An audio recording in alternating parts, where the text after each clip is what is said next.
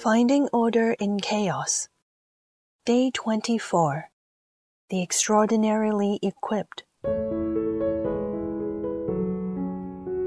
Yesterday's reflection focuses on how we have gradually become attached to some of our overpowering preferences or likes and dislikes. You may wonder, what are my preferences in my life? Let us offer an example. Some may have unique preferences for food and drinks, and the choices are restricted to limited items. When the circumstances allow us to choose or make decisions, this may not be a problem. However, what about when we are guests in someone's home? Or imagine we are one of the 72 disciples sent by Jesus on a mission. In the Gospel of Luke, chapter 10, verses 1 to 12, Jesus' instructions to the 72 have mentioned twice how they should take care of their needs for food. Jesus said to them, "Whenever you enter a town and its people welcome you, eat what is set before you." How would a picky eater be able to fulfill the mission given by Lord Jesus with a peaceful heart? Or how may this person at least try to focus on the work at hand instead of on the food that he or she can't stand? Jesus also said, "Carry no purse, no bag, no sandals, and greet no one on the road." Under the circumstances, how could someone, for instance, who often craves a sense of security and comfort, or who is obsessed with cleanliness, accept Jesus' invitation to evangelize effectively and without worries? It would be impossible for Jesus to commission us, be it the greater works or even the small tasks, while trying to sidestep our every qualm. Do we, servants, want to add to our master's troubles before we begin to serve him? The most difficult challenge is the first thing that Jesus said during the commissioning. "See, I am sending you out like lambs into the midst of wolves." Oh no, Jesus, what kind of mission is this? Are you trying to scare off everyone? Given what you said, who would ever dare to be sent out by you to evangelize? Do you think that Jesus is unaware of our fear? Or would he not anticipate our hesitation of following him after he states everything up front explicitly? In truth, Jesus does not intend to hide anything from us. He wants us to understand the price of being his followers, that is, his disciples, all the dangers and persecutions that come with it, the worries and stress resulting from the lack of resources, all kinds of discomfort, inconvenience, and dislikes. Jesus wants us to fully understand and be mentally prepared before we make the right decision. Unlike the disciples who have been prepared by Jesus' teachings and formation, Mary, during her encounter with the angel Gabriel, does not have the benefit of mentally preparing herself, nor the clarity about the extent and gravity of her responsibilities, or how terrifying it could be. And yet, she has to make the decision right away. So, compared to Mary, how blessed are we?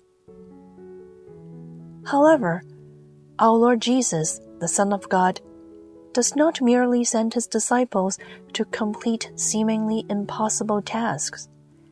He walks ahead of them and shows them what to do by fulfilling every single one of his own teachings.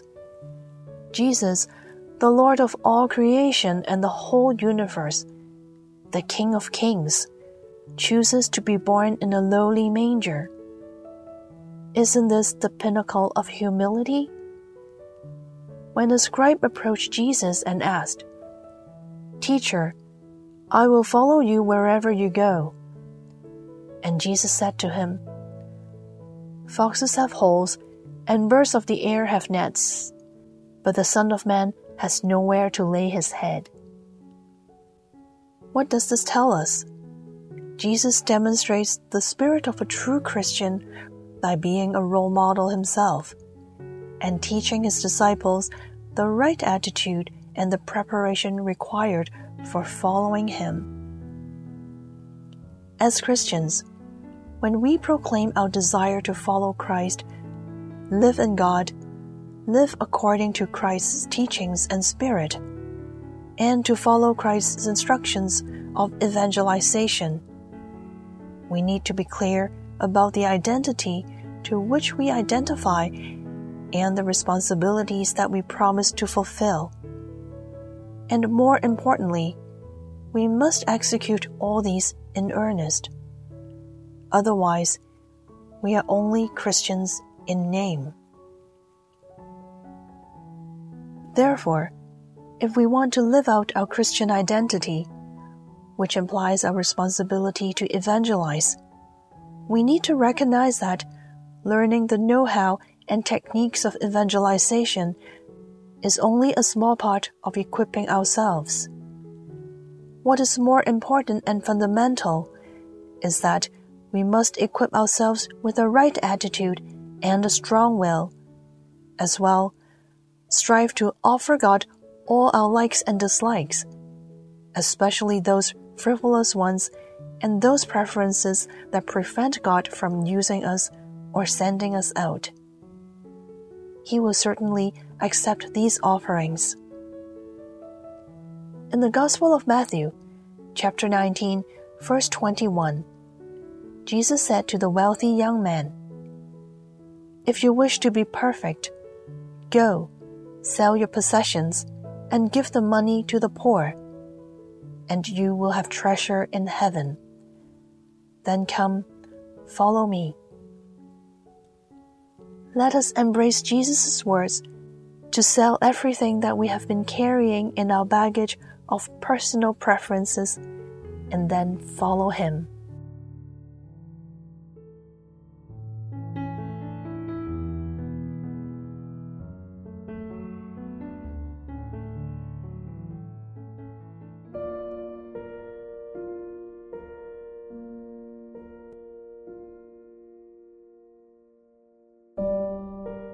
Can you imagine and accept that you are one of the 72 disciples sent by Jesus, following Jesus' instructions to evangelize in every corner of the world?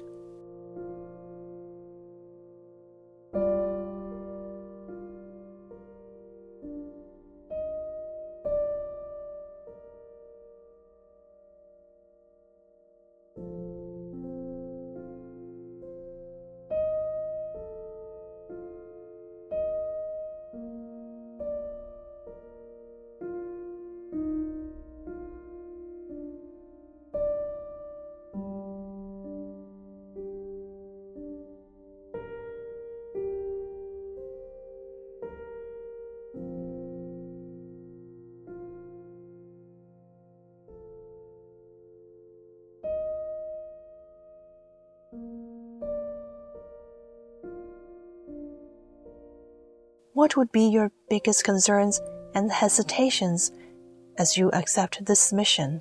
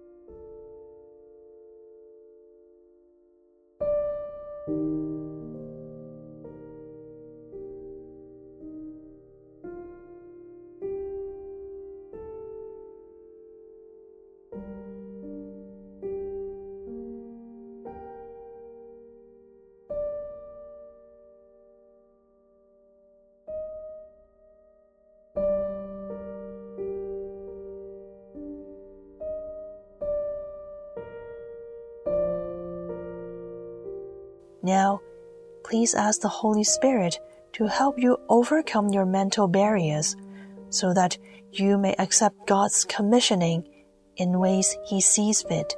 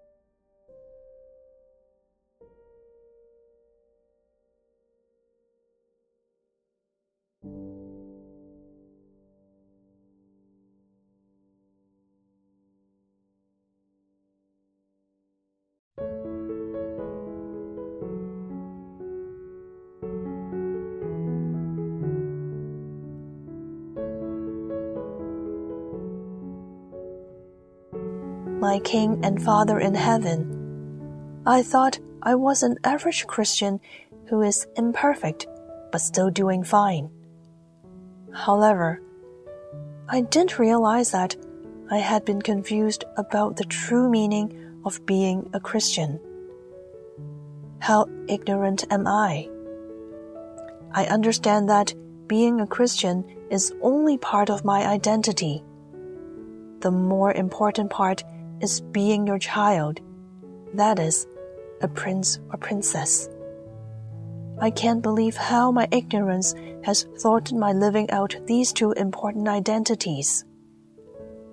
How has this made you worried and broken your heart? I am truly thirsting to be close to your heart so that I may know your will. Do not allow me to wander away from you again. My dearest Father and King, Abba Father, accept my limited but genuine love for you.